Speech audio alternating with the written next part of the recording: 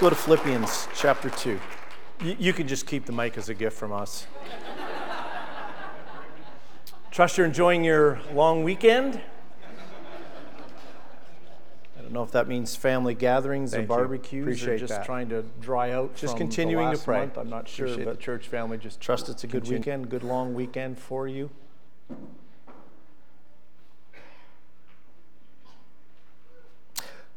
Philippians chapter 2, if you've found that in your New Testament, the Apostle Paul's the writer. He's in jail when he's writing this. He's writing this to a church at Philippi. Therefore, my dear friends, as you have always obeyed, not only in my presence, but now much more in my absence, continue to work out your salvation with fear and trembling, for it is God who works in you to will and to act in order to fulfill his good purpose. So a few weeks ago, I preached from Proverbs 27, verse 17, about iron sharpening iron as the first part of the series about growing up. And then last week, I followed that up with another message, just reminding us about what the Apostle Paul says in Ephesians, that he gives us gifts in the church to help us grow and to remind ourselves again that we need somebody else in our lives or somebody's else in our lives to help us to continue to grow and to be strong in the Lord. And today I want to continue with that theme and move through for the next little while on that theme about growing up in the Lord and what that means. And one of the things that I've learned about it, and I want you to catch in this, is as I began studying for this weeks ago, my emphasis, my goal at first was just to try to challenge you as an individual, as just a believer, as a Christ follower, to take care of yourself spiritually and to continue to make the necessary steps to grow. But as I kind of move from message to message, one of the things that I haven't been able to shake is, as much as there is a responsibility upon us to grow, to take ownership for our own spiritual growth, you can't approach that from the Bible without understanding the importance of community. You just can't. Every time I'm kind of looking at this from the perspective as, what do I need to do to take care of myself spiritually? What do other people need to do to take care of themselves spiritually to continue to grow up in the Lord? Every time I think about that, the New Testament writers, and of course even Proverbs, reminds us about community, and that we don't do this on our own, we don't do this alone, that we need community in order to help us to grow. We need the family of God to help us to grow. You can do a lot on your own, that's true. And some people do a lot of really good things for themselves, spiritually speaking. But you cannot say that I can be everything that God wants me to be without the body. You need the body to develop, to mature, to grow up well. So again today, it sounds a little bit like it's just focusing on the individual, but again, we're going to get into the aspect of community is involved in all of this. This is why we gather. You could sit at home alone and watch TV and pick up some Christian show, or these days you can go on the internet and there's all kinds of churches that podcast their morning gatherings, and you can watch dozens, if not hundreds. Or you can go to YouTube and you can pick up a video from somebody else at some point in time. And you could do that. You could sit at home alone and you could do that. And there would be all kinds of things that you would learn and all of that. But that's not what we're called to do. We're not called to do that alone. It's one thing if you're sick and you can't make it out to church, that's a good thing. Might be another thing if you're laid up for a while, and that's a good thing to have that. But it's not supposed to be the main thing. We're supposed to gather together as frequently as we can, not just for the point of filling the offering plate or taking a role in the church, but understanding the importance of helping one another to grow. So we ask the question, why? Why is growing up, speaking spiritually predominantly, but we understand that when you take care of the spiritual person, it also impacts the other parts of us as well. But why is growing up spiritually so important? Why are the ramifications of growing up or not growing up spiritually so important? Well, a couple of weeks ago, as I mentioned, we learned that we need someone else to keep us sharp. The reminder there is that we have blind spots, that it is impossible for all of us to know or be aware of our blind spots or to address all of the areas in our lives that we need to address unless we have the voice of someone speaking into our lives. We know that we have the voice of Scripture. That's true. And we know that the Holy Spirit can put his finger on things and say, hey, Brent, this is something that needs to be worked on. And the Spirit does that. But the Spirit also does that through the community, through the body of Christ, through the different members as well, and helps us with our blind spots. If we're willing to ask good questions, if we're willing to allow people into our lives and to speak into our lives, the iron or the steel sharpens steel.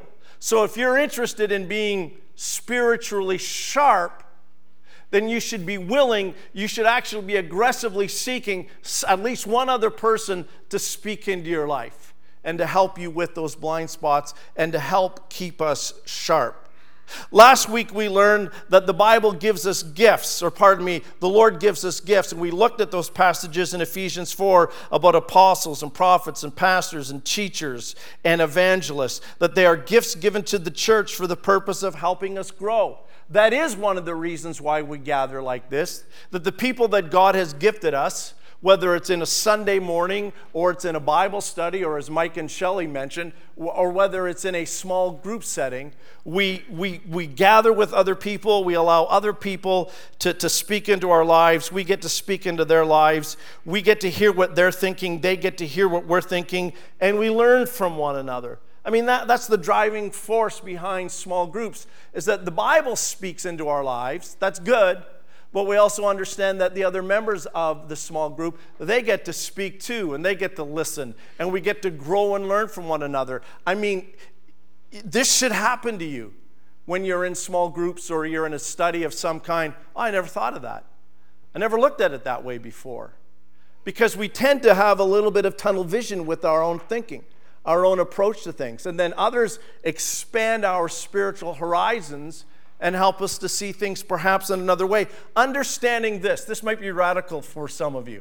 Understanding this, the Spirit of God speaks through your brothers and sisters in the Lord as well.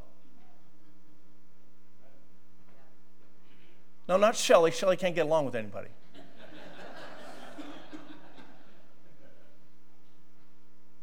But the Spirit of God speaks through others as well. And that's one of the things that, we should appreciate in the church. Now, maybe not everybody has the voice of God. Maybe not everybody has the mind of the Spirit, but you know those who do. The Bible reminds us that as we grow up in the faith, we're able to address false teachers and their doctrines. The Bible reminds us that growing up in the faith helps us become productive citizens in the faith. The Bible reminds us that as we grow up in the faith, that we should look and sound more like Jesus and less like us, if you know what I mean. That the Bible reminds us that as we're growing up in the faith, that we become a better witness for Jesus. We're able to communicate our faith and we're able to live it out better. And the Bible also tells us that as we're growing up in the faith and becoming mature, that it maintains unity in the body of Christ. There's all kinds of good things that come from growing up in the faith. Now, the Apostle Paul is challenging a group of people. He calls them in verse 12, he says, therefore, my dear friends. You can't miss that. The way that's said in the original language there is with a sense of intimacy there. It's not, hey guys. It's my dear friends. These are people that he cares a great deal about. And he's in prison now, so he's separated from them, but he wants them to understand that the passion that he has for them. And he says this, my dear friends, as you have always obeyed, not only in my presence, but now much more in my absence. Understanding this, right? When he says now much more in my absence, it isn't like he's gone away for a week, or he's gone on a vacation, or he's off to visit some friends. He's in prison. You can imagine the emotional impact, the feelings that stirs in the hearts of the people at the Philippian church. They remember when he was there with them ministering. Now they realize because of his ministry to that church and to other churches like that church, he's in prison now. He's been locked up because of the gospel of Jesus Christ. He hasn't committed a crime other than the crime of this, of preaching Jesus Christ and him crucified in the Roman world in those days and in that age. So not only in my presence, but now much more in my absence. What does he say to them? What does somebody who has loved them like a spiritual father say to a church that he has now been physically separated from, and he doesn't know if the physical separation is going to be short or long? In fact, he doesn't know if it's going to end in his own termination, his own execution. And so he's been separated from them now. And what's the thing that he wants to remind them about? The thing that he wants to remind them about is to keep on growing in the Lord. To, as it's worded here, is to work out their salvation. Look what it says. Continue to work out your salvation with fear and trembling, for it is God who works in you to will and to act according to fulfill, or according to his good purpose. There's some things here I want you to notice. The Apostle Paul encourages them to keep on doing something that they're already doing. He reminds them just to continue. They're already doing it, but he wants to make sure that while they're away, while he's away, they keep doing it. You know what that's like. When the teacher's in the classroom, the kids are all well behaved. The teacher says to the kids, I got to go down the hallway and get something from somewhere. What happens? The teacher might say to them, continue to keep working. The kids here, I got a few minutes of free time here. I remember when I was in grade 13, and I had a teacher named Mr. Dory. Mr. Dory was one of those high school teachers that would come in. He'd have the work on the blackboard for you. They still have blackboards? They still have ancient technology? Are they all whiteboards now and stuff? Well, do you remember chalk and blackboards? So back in the days of chalk and blackboards, he would write the work on the blackboard. And then he would leave, and he was head of the department, that department. And then he would leave, and he would go to his office. And we all knew that because it was the second floor of the high school, and his office was right across from that classroom. So one of these days, and I won't get too personal, I had to go to the bathroom.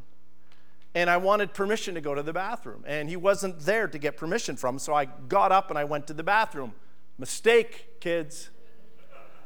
So when I get back to the bathroom, from the bathroom, the students say to me, Mr. Dory called down to the office and said that you left the building. I'm like, what? You know. So next thing I know, 30 seconds pass by, phone rings, not the phone rings, but the announcement thingy. And Brent Horner, can you come to the office, right? So doctor. And the VP, the guy that had all the fun work, the VP was Mr. Evans. And so I go down to Mr. Evans' room, and Mr. Evans says, hey, you know what, you've been reported as leaving the classroom. And I'm like, yeah, I did. I went to the washroom. And he said, well, you didn't ask permission. And I said, I was a little snarky. I'm going to admit it. I was a little snarky. I know some of you find that hard to believe. And I said, well, I would have asked him if he had been in his room. Sorry, Gerhard, I know you're ex-high school teacher. So I said that. I said, well, if he was in the room, I would ask him, but he wasn't in the room, and I needed to go, so I went. I said, I went to the washroom, and I came right back. And so he just, and then sends me back to the room, right? Nothing happened of that. The point is that people do things in our absence that sometimes they normally wouldn't do, like leave classrooms or don't do the work or whatever it is that they're doing. Those of you that run businesses or companies and you have employees, you know what's going on. Another job I had years and years ago, summer job, I worked underground up north. And we worked on the 4,400 level, the 4,600 level, and the 4,800 level. So feet underground, right? So we had one boss that had to hit all three levels. And so that meant we knew when he left your level, he was gone for the day, right? Now, as a student, I didn't care because all the union wanted us students to do was to collect some money for our education and not get killed. That's all they cared about, right? So they always gave us pretty soft jobs. But the regular union guys knew, and I remember one of our bosses, Frank Parody, and the other guy was named Joe McCaution. When these guys came through your level, if you were on 44 and they were going down to 46, 48, they were gone for the day. And you'd see some interesting things by the union guys when they knew the boss was gone for the rest of the day. Now, I'm not picking on your union guys, but I tell you, I was there. I saw it, man. Like, as students, we used to have scrums afterwards going like, wow. Can you believe that? In fact, one day, one of our guys, we were building a sandfill site. They'd already mined out the area. We were building a sandfill site, and the guy, our leader, whatever they called him back in those days, didn't feel like it. So he went up on one of the wood things that we were building for the sandfill site, turned his light off, and you can imagine doing that 4,000 feet underground, and he had a nap, like for 2 hours. So like we're freaking out a little bit because we're thinking, like this needs to get done, and he's napping, and we don't really know what we're doing because we're students. And so finally he wakes up, and then the next thing you know, for the next hour and a half, it's like go at it hard to get this done, right? Because we couldn't continue because we didn't have the supervision to continue in it.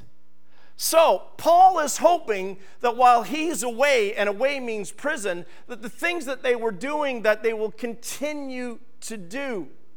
Understanding that sometimes when people don't have supervision, or sometimes when people don't have them watching over them, sometimes people aren't self-motivated to do it for themselves. Some of us need a gentle push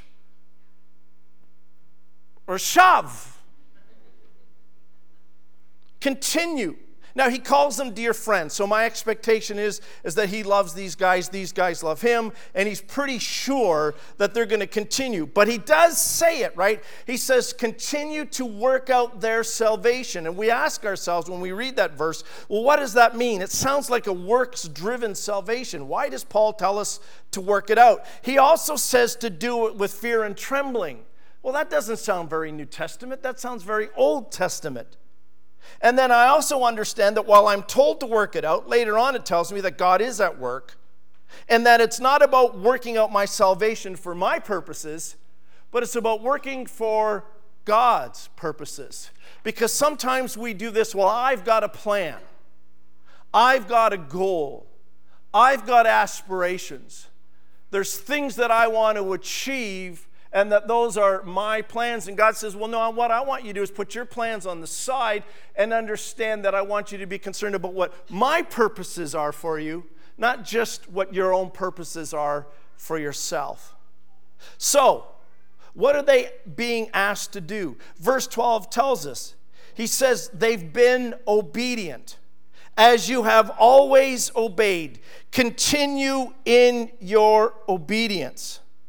The Bible reminds us here that that is one of the greatest signs of people who are growing up in the Lord, is obedience. For those of you that have been around the Bible for a while, you know that there's that passage back in 1 Samuel chapter 15 where Samuel the prophet is speaking to Saul the king, who is doing things on his own and is moving outside of his kingly portfolio, and he's beginning to offer sacrifices, and Samuel rebukes him and says this, the gist is simply this: obedience is better than sacrifice. To obey the word is what God wants most from us. Maturity isn't measured by how many things we do in the church. Maturity isn't measured by how much we give in the offering plate. Maturity isn't measured by how many years we've been coming here. Maturity is measured by obedience. Obedience is way more important to God than anything sacrificial that you might do. It's not to say that giving isn't important. It's not to saying that doing isn't important. It's not to say that attending isn't important. But the most important thing is that in our walk, whether it's inside the assembly or outside of the assembly, that we walk in a life of obedience. So he says to them, keep on being obedient. Obedient to what? Obedient to God, of course. Obedient to the Word of God, absolutely, generally. But obedient to the gospel truth. Paul saw them when he was with them walk in that kind of obedience. Now that his spiritual presence, his fatherhood to that church family is not there, he wants them to keep on doing it. Look what he says just a few verses back in Philippians chapter 1, verse 27. Again, remembering that he's in prison. In Philippians 1:27, he says this, "Whatever happens, conduct yourselves in a manner worthy of the gospel of Christ. Then, whether I come and see you or only hear about you in my absence, I will know that you're standing firm in one spirit, striving together as one for in the faith for the gospel." Notice the things that he says again. Striving together as one. There's that whole, I'm doing something, but we're doing something together. It's the community that matters the most here. Striving together. So he challenges them to do that. Challenges them to stay true to the gospel, strive together as one, continue in a life of obedience. And then he comes up with the phrase that some of us struggle with, to work out our salvation with fear and trembling. Now, you and I know that the salvation is a free gift from God, right? Ephesians 2:8-9. "For it is by grace that you have been saved by faith. This not of yourselves is the gift of God, not of works, lest anyone should boast." Ephesians 2:8-9. We understand that we are justified by grace through faith. We stand firmly on that.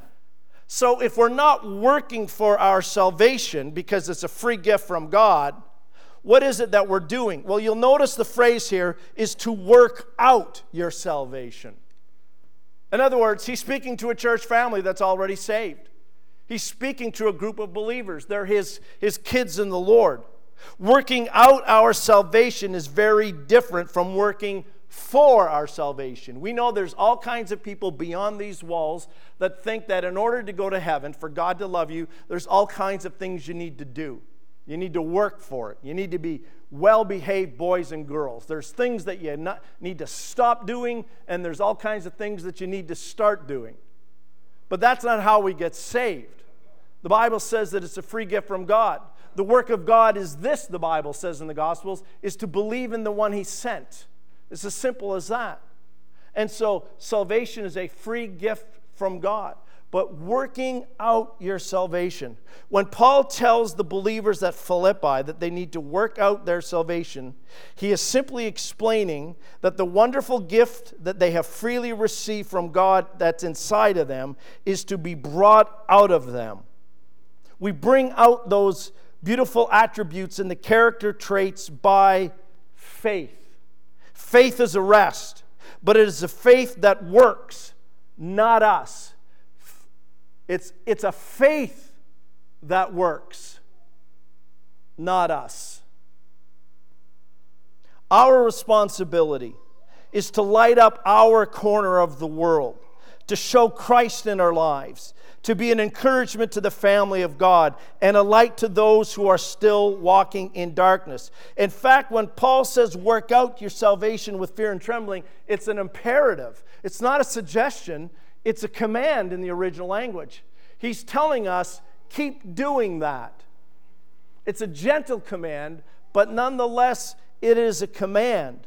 Work it out. Work out what's on the inside until it begins to show up on the outside. This isn't a warning that they're losing their salvation because they're not working hard enough. It isn't a buck up warning. That's not what this is. He knows that they have an active faith. He knows that they're trusting in God by faith, but he is telling them that that faith needs to be lived in such a way that it is demonstrated outside, that people see it, that people hear it, that people can feel it, to work it out.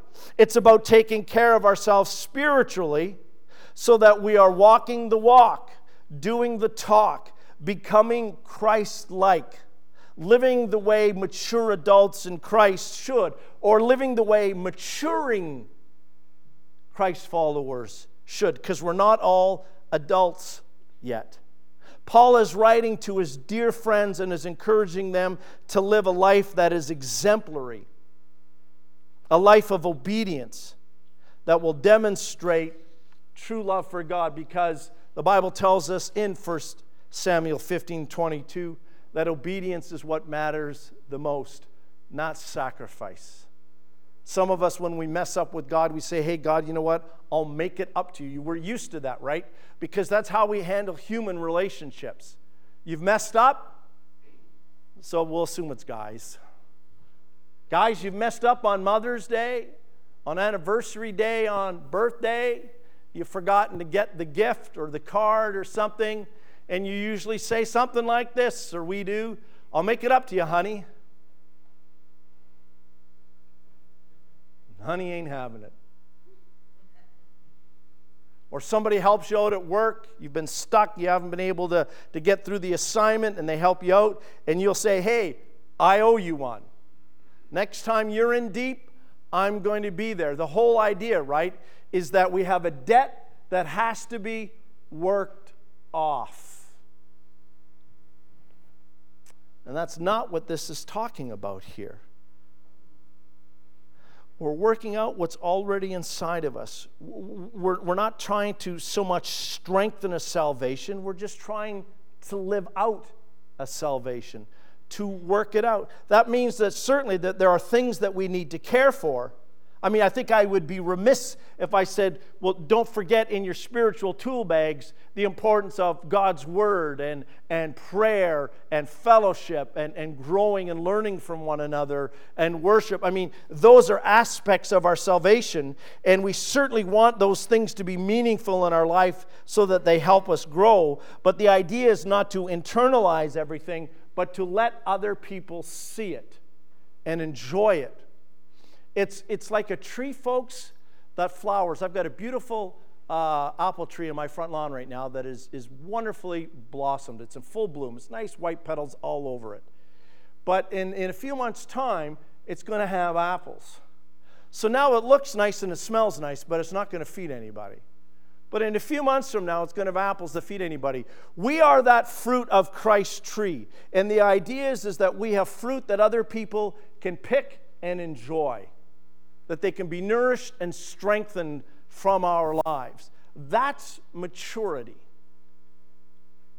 In a sense, as Jesus says, "Feed on me," we have worked out the salvation that others can grow from us again. The fruit of the Spirit and the things of God that He has done in our lives.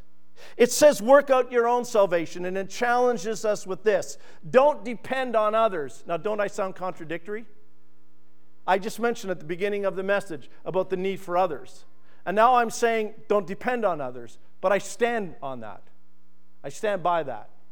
We need others, but don't depend on others. There comes a stage in our lives as we are making spiritual progression that we value the assistance of others to help us grow. But at the same time, we do have to work out our salvation. It is our salvation. It's not your salvation, it's mine. I'm challenged to work out mine. Adam's challenged to work out his. You're challenged to work out yours. We need others to work it out, but we don't depend on others. You need to learn to take care of yourself. And we also need to be humble enough that when we're struggling with something, that we're willing to lean on others as well, especially when we're newer in the Lord. And I'll address that next Sunday. We know that we are not working to get saved or stay saved, but we are working to live out our salvation that we enjoy in tangible ways. There's nobody else that can do that for us. Others can assist, but we are ultimately responsible for our own diligence, for our own maturity. We must take ownership and responsibility for our spirit care. Now I know it's almost noon. Let me wrap it up. Fear and trembling. This expression is one used by Paul. I don't know why Paul uses this, but he does. In 2 Corinthians 7 and 15, he talks about fear and trembling. In that context, the Corinthian church is about to welcome Titus, and he tells them at Corinth to welcome him with fear and trembling. He tells us that we should work out our salvation with fear and trembling. What's the point? The point is reverence and awe. Reverence and awe for the salvation that we enjoy. Reverence and awe that we take seriously our spiritual care, the working out of that salvation, that we don't treat it lightly. Psalm 2:11, serve the Lord with fear and celebrate His rule with trembling. There's reverential awe and respect for the price that Christ has paid in order to save us. Look, the salvation that you have is so precious. The Bible reminds us to guard it, to take care of it, to look over it, to protect it, to grow it, to share it. Work out your salvation with fear and trembling. And then it tells us this, for it's God that works in us. Again, it seems like a contradiction, eh? Work out, and now it's God that works in. Notice what it says there, that God works in us. For what purpose? For His purposes. God's got a plan for you. But more importantly, this may not settle well with some of you. God's got a plan for His church, His body, beyond EGCC. And the Bible is telling us here that as all of us work out our salvation with fear and trembling, we understand that God is working in the body of Christ for His purposes. Now, what we often think about is, well, what is God saying to me? What's God doing in my life? What's God's plan for my life? I mean, again, we've got a personal salvation. It's all about me. I've got what's God doing in my life? What's God saying to me? And I realize that those are significant questions. But again, as I continue to study this, what I see God doing all of the time, at least so far, is putting His body before the individual.